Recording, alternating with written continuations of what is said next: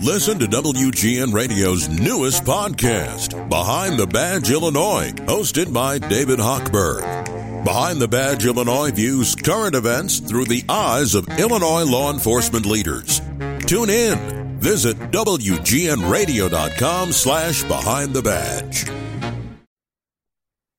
The city of Chicago is in chaos. The Bolsheviks have basically controlled everything now at city council and the mayor's office. It's a disaster. And I know I'm reminded constantly from my little leftist friends to not say anything because get Chicago out of your mouth. But you know what? Does that mean I also have to get Chicago taxes out of my mouth and revenue out of my mouth? The city that we love is in chaos. But to talk about this, we've asked Ted Dabrowski of wirepoints.org to join us on the Chicago Way. Ted's knowledge of finance, policy, and government stems from his 16-year international career in finance and management. As the head of corporate banking and a management member of Citibank in Poland, he advised the government there on financial restructuring that continued the liberalization of the nation's economy. He has had roles in the Treasury in both Mexico and Poland, and he has managed multi-billion-dollar balance sheets and sales and trading. He's now with WirePoints as president of that organization, and we're pleased to have him. Of course, as always, Jeff Carlin is here, executive producer at WGN Radio, baker of pies, lover of cats. I'm sorry about the cat thing. And me, John Kass, husband, father, Orthodox Christian, Greek Orthodox Christian, editor-in-chief of JohnKassNews.com. But where are you as Chicago's future is reshaped by the Marxist vision of Brandon Johnson? And who's going to pay for it? Because I certainly am not. I'm gone. You're on the Chicago Way podcast on WGN Plus. So this is a guy who lives high on the hog, and he has this Tammany Hall style attitude to power.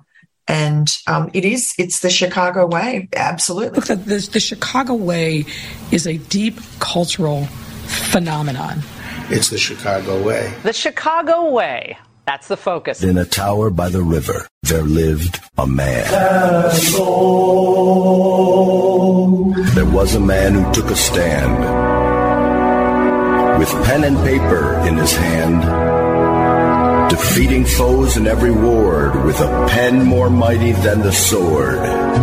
No escape from his ink lasso in a tower by the river.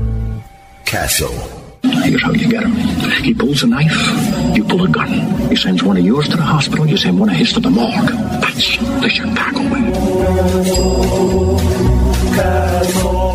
So, Ted Dabrowski, where is Chicago with this sea of immigrants swamping the city?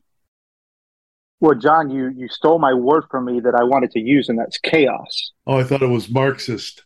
Yeah, well, that one too.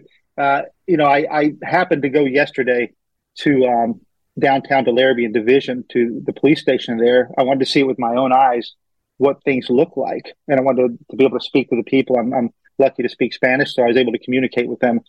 And it is absolute chaos. And the first thing that comes to my mind is, okay, we're gonna complain a lot here, but these politicians that want to say we're a welcoming city, that we're a sanctuary city, they're virtue signaling all the way, and they've been doing that for a while.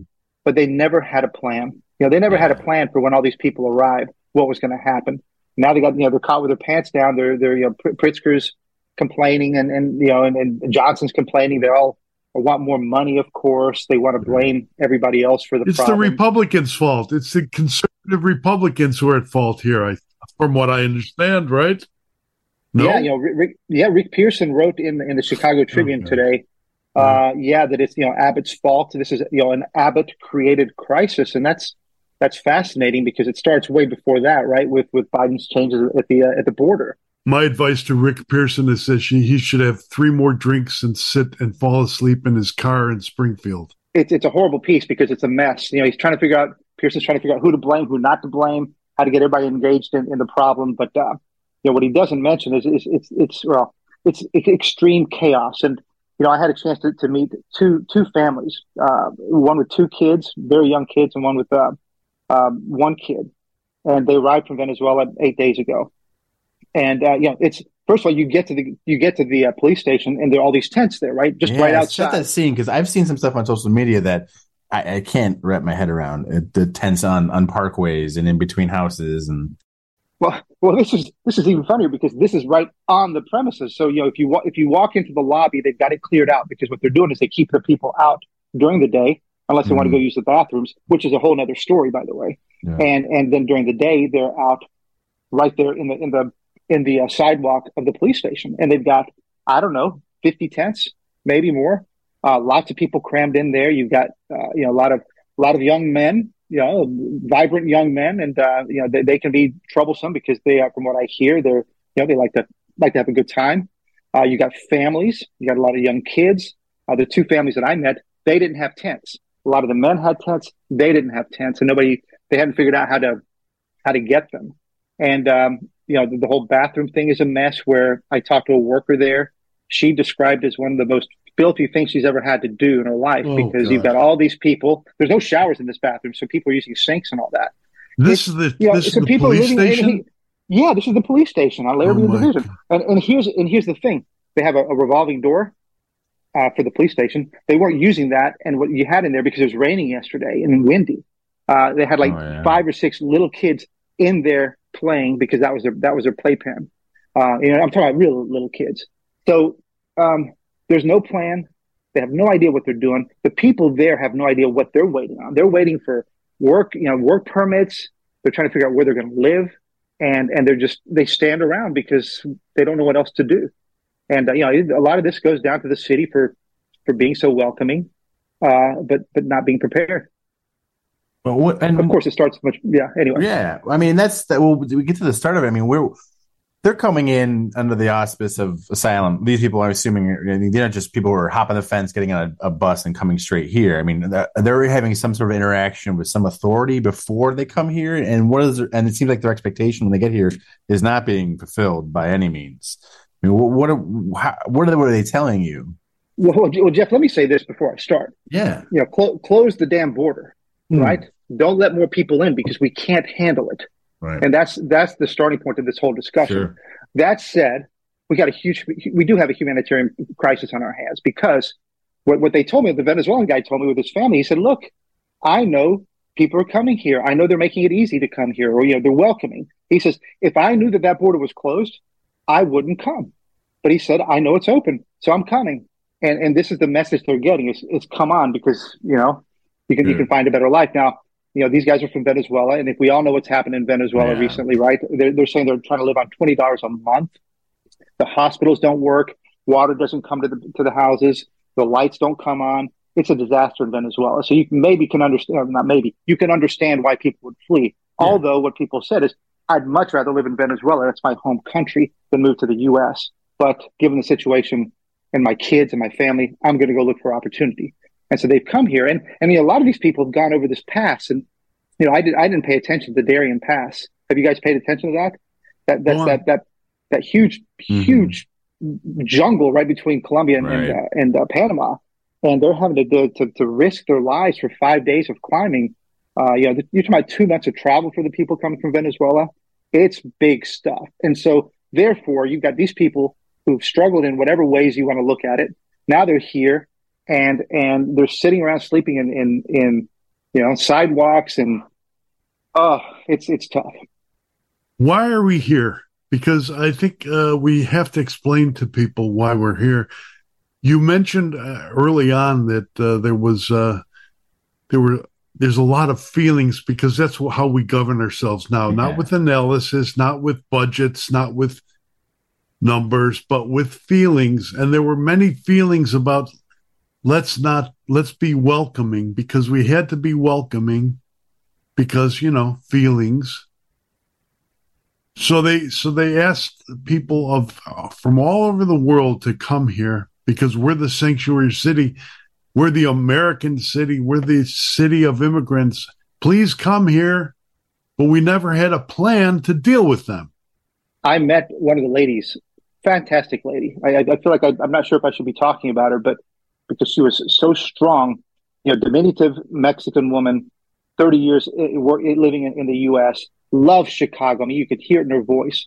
And now she's so frustrated. She says that these politicians are destroying Chicago. She never wanted to leave Chicago. Now she's like, man, I don't know what to do here. And, she was an immigrant herself. And so she was the one that had to clean up their messes. She's the one that organized. I saw a bunch of young men try to come in and go to that bathroom. She goes, nope, you are not going in there right now. It's closed. And she ran a damn, it's amazing. Such a small woman with such strength. But she's in charge of all that. And that's what's her rank? Job. Is she a deputy police chief or what? What's her? She contractor? No, she was a cleaning lady contractor. Oh my God. But she had the role of keeping them out, and and I have to tell you, it looked really good in there for whatever she was doing, and they have food coming in all the time. But I'll tell you, could see it in people's eyes, and what I really did like, and John, I know you're well, we're all descendants of immigrants. So yes, my mom came from Ecuador. She was 19. My dad came from Poland when he was his early 20s, and I lived the first generation, immigrant life. Me too. So I know a little bit about it. But what I love about these people who come, and again, with this Mexican lady who works there told me, it's like there's a lot of tough guys, some of them not good guys. She said, hey, some of that stuff that Trump was saying about some bad guys, they're here. She sees them. But by the same token, she said there's a lot of great people. And most of the guys I've talked to yesterday said, all I want to do is work. I want to work. I don't want to sit here and do nothing. I want to work. I want to work in a construction, but let me feed my kids. Right. Let me feed my family. I want to be independent. And that's true. And there's no pipelines for any of that to happen because like we've been emphasizing, there was no plan. There's no plan. Yeah. So I give a lot of credit to them. Now that said, I want the border closed, right? That's the immediate plan. And I heard a lot of people say the same thing when I was there, because they said, look, if it's open, we're coming. This is the greatest country on earth. Right. We're trying to mess it up, but people want to come, just like your parents, my parents. They wanted the opportunity and freedom, and they got it here. But what we're doing now is kind of the reverse. What your parents did and my parents, when they came here as immigrants, they sought to assimilate, and they adopted the ways of this country and the culture of this country into their own, so that at our house, my father had strict rules. We had to speak English in our home. Oh, love it. Because why? And we're like, but Dad, we're Greek. And Dad, he's like, no, you're not. Because if you go over to the village, if we go back to the village, you know what they're going to call you? Americani. They're not going to call you Greek. Speak English. This is your home. This is where you grew up. This is where we moved to. And that's the rule. But I don't see that. I don't see people doing that. And there's no emphasis on that from the political leadership, because they want all these separate groups that are broken up by language. They want a balkanization of the United States, just like the good Marxists have wanted for many, many years. And they have it now, don't they?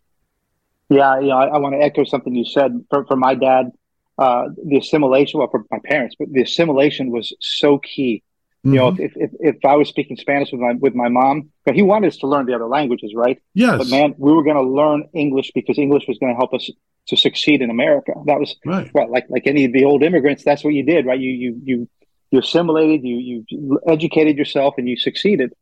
That's not happening today, which is a whole other discussion about what's happening in our schools, right? But the kids can't read, they can't write, and we try all these bilingual things and all that. No, teach them English, teach them how to succeed in America, teach them how to succeed in business, right? And all that. So we've gotten so far away from that. You're right.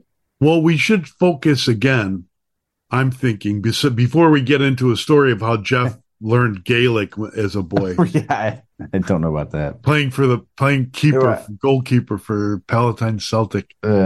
No, my grandparents were immigrants. There you go. So. We'll get into that, but what about where wirepoints.org is? Because how do you pick your stories? How do you and Mark Glennon pick your stories to choose what to emphasize? And what research? Because you know how you guys are really research heavily directed. Really? Right. Well, we're a small group, and so that makes it hard because this is like whack-a-mole, right? Sure. It's tell me about it. Yeah. And I think this kind of gets to the problem of Chicago is that and the leadership, and also Illinois. You need competent leaders to focus on real problems and fix real problems and have a plan, as we were saying.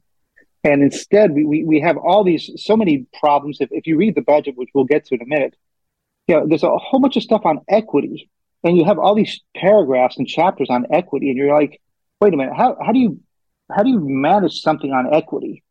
And so what's being left out is just the good old blocking and tackling of government. Do you understand what your goals are? Are you going to base your goals on merit and competence and achievement, and therefore design your budget around that? Or are you going to do a bunch of loosey-goosey things that nobody can figure out what's going on? So at WirePoints, we're in a bit of a predicament because these things pop up, and we like to be factual about what we write about. And we like to be data-centric about what we write about, and things like this immigration, we're having to learn it as we go because it's one thing to talk about what's happening globally and all that, but it's another to know what the facts are and who are these people and how much money have we spent and where's the money going and who's enriching themselves from all this, right? Because there's a bunch of people enriching themselves. But this is a good example. My colleague Mark Glennon is going to be writing a piece on immigration, and I'm going to bring this to life. And this is why I wanted to go see it myself. I don't want to read it from reports. I want to be able to feel what's going on, see what's going on, and then start to put the data behind it, and let's figure out. It's obviously we're just going to be critical and negative about it, but there's lives being destroyed. Listen, we haven't even talked about the other side of the lives, right? Which are the blacks in particular, but many Latinos too, who feel like they're just getting stuff crammed down their throat. Like their park district being taken away. Yeah. And, we did spend a bit of time on this on immigration, and that, my gosh, this goes back to Johnson. Think about the things you haven't fixed yet. You haven't touched crime yet. You haven't touched property taxes yet. Forget pensions, right? That's another big monster. Oh, God. You haven't ever talked about schools in the way that we talk about schools, right? We're just, whatever it is, 10 out of every 100 black kids can read a grade level. When are you going to work on that? And so the problems are so deep and so broad, and yet he's focused on all other kinds of things. And if you listen to what he says, it's a bunch of mumbo jumbo, sadly. And instead of focusing on, we could sit down with him and right now lay out 5 problems to tackle. The media in Chicago, which is corrupt in my view, I've only spent my life in it. I understand where the fault lines are. I understand the backstories of people, like pro-Combine reporters, like political reporters like Rick Pearson, and leftist softies. They have allowed this to happen because they did not hold political actors to account. So we have school boards that allow billions of dollars to be spent of taxpayer money. Kids can't read. They can't add. Yeah. They can't subtract. They don't know, Jeff, where to follow a celestial body. They can't. They can't look up the Milky Way in the sky. They can't read. They can't think. Yeah, it's cool. And so in trouble. And so that's where we're in trouble. What about the issue that Ted just brought up, which is, and Ted, let's examine this. I've been writing about this for quite some time. Black residents feel betrayed by the political structure of Chicago that takes their parks away to give to refugees, migrants, and they're just pushed off the corner. How does that work politically? How does that work in real terms, Ted? Well, yeah, if people haven't watched the video of the Park District discussion, they allowed the community to speak up, and very impressive at how the blacks were able to say, "Hey, this is our park district. We've waited a long time to get these kind of things. We're taxpayers too." And suddenly, without any discussion, right? And this is a big part of it. There's no local discussion. There's no local decision making. Pritzker / Johnson, they just try to shove things down people's throat. And right. And now they're seeing. I love what this one woman said. Hey, listen, you're whatever. You're screwing over your voters so you can take care of people who don't have a vote for you. And that was a good point of saying you're banning us for people that aren't even residents or citizens from here. But will black Democrats vote against Democrats? Because Biden has opened the borders. Pritzker has allowed it. All these people are playing games with them. When will black voters call the Democrats to account? That's my question. Well, see, now, I'd love to say, John, that it's getting close to where we get some changes. But then you get into the whole side of, well, is the other side, let's call it the Republican side, are they prepared to message it properly and not take, they're not. And this is the problem. So blacks they're angry. They're very angry. They've seen the weakness of Pritzker and others and how they treat them. But yet they may not see the opposition and where to go for the opposition, and that there's a good opposition out there that messages this thing right. Instead, they'll see a bunch of Republicans that say silly things or something, or won't address the issue well, and blacks will continue what they do, which is vote for blacks. For Democrats. Belief, and maybe I'm wrong here, gentlemen, to you, Jeff, and to you, Ted, is that the Republicans don't want to engage because they're afraid of their own constituents. They want to support. They want free, cheap labor coming to satisfy the Tyson chicken processors and all that.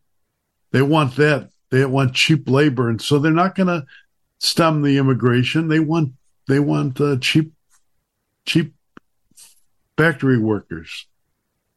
Yes, I'm sure it's part of the calculus. I mean, that certainly absolutely influences some of the votership, but I think some of it, but more probably just comes from the idea of just opposing the nearsighted and idiocy that they see presented before them, because it's not too hard to just not want to be in support of that and not necessarily think about it in the terms you're saying. But I think the budget, because I really want to get Ted's take on this before we cut him loose here, is kind of devoid of any structural changes that he was promising. It's a lot of window dressing is my read on it. And that kind of speaks to the idea of like the Austin community who's having their field house taken away, and it's a black community, and they're seeing it being overrun by his community. Right. And so what are we seeing here? Is it just window dressing as I've described? Yeah, let me answer that, Jeff, but let me just hit one point that John asked about the Republicans. And I think ascribing your thought, John, that they just want cheap labor, that would be if they were being that smart and thoughtful about it. But I don't think so. I think it's the other way around. They don't know what to do with Hispanics. And for me, it's a slam dunk. They don't know what they stand for. Yeah. They don't know what they stand for. And if you think about Hispanics, right, they're so family oriented, right? They don't like woke stuff. Right, they love family. They're Catholic. They're Catholic. They love to have. They're patriarchal. Right, and Daddy runs the house. Yeah, right. Yeah, and they love to have children. Yeah. Right, so they like family values. Well, the Democrats these days don't like family, so it should be easy, right? And the Hispanics broadly don't like woke stuff. So there's an opening there. The Hispanics like school choice. If they know about school choice, they'd much rather send their kids to a Catholic school or a private school than the public school. Right. They're very entrepreneurial. Look, these guys will go out and start a company tomorrow. They don't need. So these are great. If you think about it, these are great future Republicans. These are great future. And if you don't want to talk about parties, these are people who like family values, school choice, entrepreneurship. But we don't know how to talk. Well, I say we. The Republicans don't know how to talk to them. And so therefore they stay away from it, or they say silly things and make a mess. So because they speak Spanish the way Ed Burke speaks Spanish, like "Donde está," or something like that. Enchiladas, yeah, enchiladas. So talk about the budget now. One real thing is, where's the budget? Where's the budget? Well, the budgets have become really, really difficult to talk about because they don't really mean anything anymore. Right. It used to be that you could do like a financial analysis and figure things out, but I can't remember if we talked about this last time we talked. But today's budget is more than 50% bigger than the budget before COVID. God. Right. Right. So imagine, if you had a household income in Chicago 70,000 right before COVID, now your income would be 105,000. Well, that's not happening to most people. Most people are struggling with whatever they had before. Maybe they got a couple of inflation raises, but nobody has 50% more money. They're not making 50% more. But the Chicago government, Brandon Johnson, has 50% more than Lightfoot had in 2019. So the question is, where does all that money go? You're talking about it's almost $6 billion more. So the budget back then was $10 billion. Now it's $16 billion. So where's that $6 billion going? And who's getting it? Right. And some of that was inflationary. Some of that was whatever, COVID stuff. Some of it will go away. Is this government like they paid for PPP loans? Like where everybody was defrauding the federal government on the PPP loans? Is that what we're seeing? Well, we're just seeing that money's just been handed out, right? I mean, it's been spent, and it's hard to track, right? For guys like us, it used to be easier, but now it's equity laden language, and it's a joke. And what we have to do is wait for the federal money to stop flowing, and this will be probably the last bit of it we see, and then we're going to see what really happens. And so, in this case, even though Johnson has $6 billion more than back then, he still wants $1 billion more for stuff, right? He promised $1 billion more in spending that he can't do yet, 800 million of which he was going to tax the rich, right? Corporations and the rich. Yeah. He hasn't been able to get that done yet. And so, can't you find the money you want out of the $6 billion extra dollars? And so it's he took $400 million for the TIFs. So that's the other slush fund. We've been complaining about that for years. And, it always seems to be, we're not going to make budget. And then suddenly here comes the TIF money. So, and that's not something we can actually analyze because you can't get the data. So it's a fool's game. How do people get involved with wirepoints.org? What can they do to help, to be part of this? Yeah, because you guys I'm sure you guys will take this thing apart in detail, because I know it just recently came out, and it's a hefty read. Well, it's a hefty read, but again, I was going to complain, but all you need to do is read last year's, and it looks like this year's. Just move, throw some more, throw a few more equity words in there. So at wirepoints.org, we're just trying to get these messages out, and the more people that share wirepoints.org helps. We're going to have to get a little bit more activist, I think, as Wirepoints if we can get there, because we know that in Illinois, journalism alone isn't enough, especially when you look at traditional media.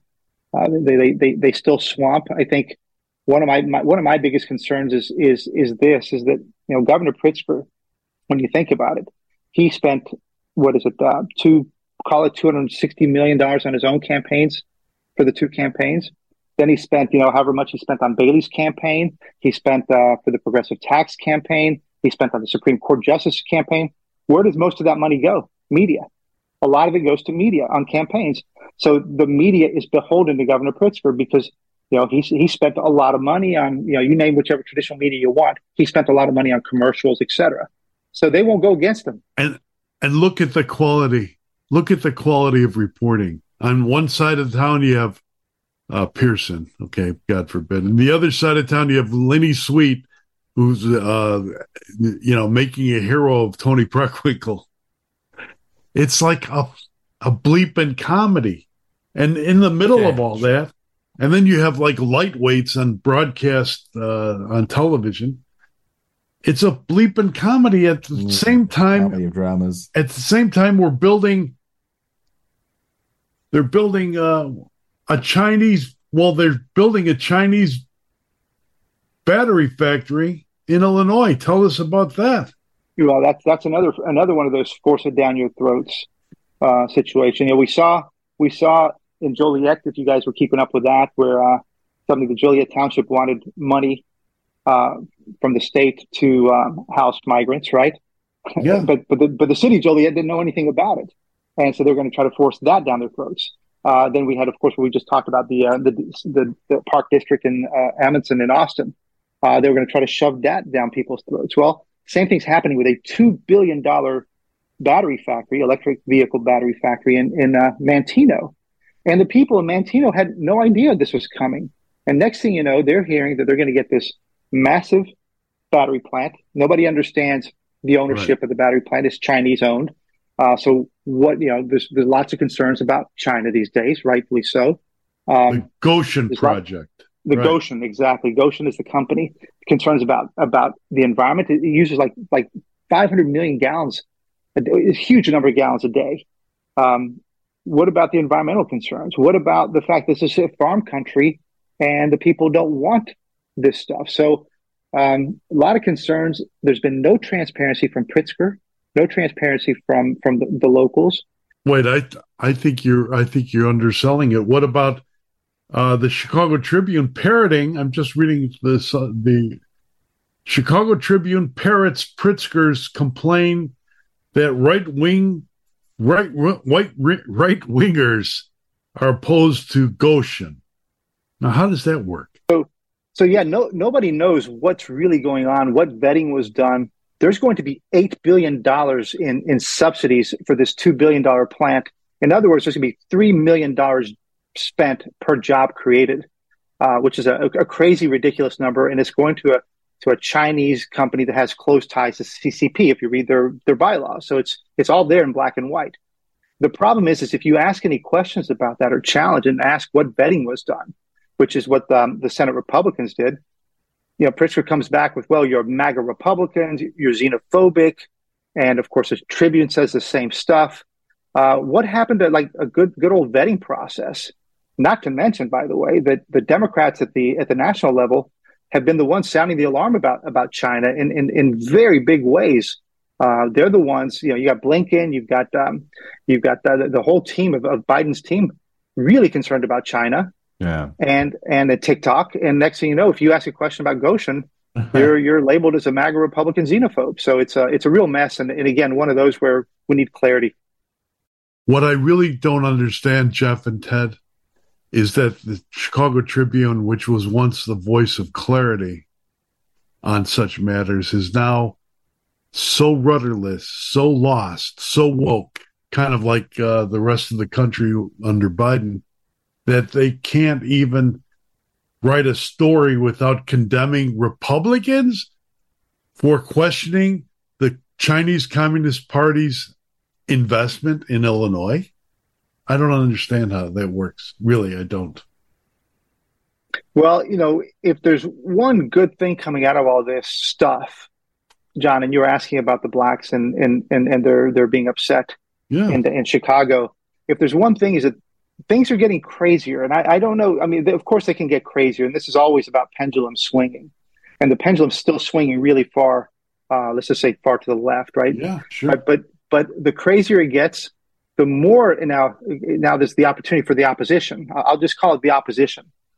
There's an opportunity for the opposition to be heard if they can say the right things, because it's gone so far, the wokeness in schools, it's gone so far with this immigration, it's going so far with crime. Brandon Johnson, every time he opens his mouth, he's saying things that just don't make sense to most people. So this is a huge opportunity on our side, on the opposition side, to kind of reorient the principles that we should be following in our country, in Chicago and Illinois. So the principles, what the true reforms are, what the true goals are, and if we can't do it, then it's our fault, because if we can't present how bad of a mess they've made of this state and this country and the city, then it's on us. So it's a big opportunity. Ted Dabrowski of WirePoints. We look forward to the stories that WirePoints will highlight for us as we try to make sense of Illinois', I don't know what, confusion and chaos in a media landscape where we can't trust the media. So thanks for all you do. Yeah, you and Mark there. Good stuff. Yeah, you and Mark Lennon. Thank you, guys. I appreciate it.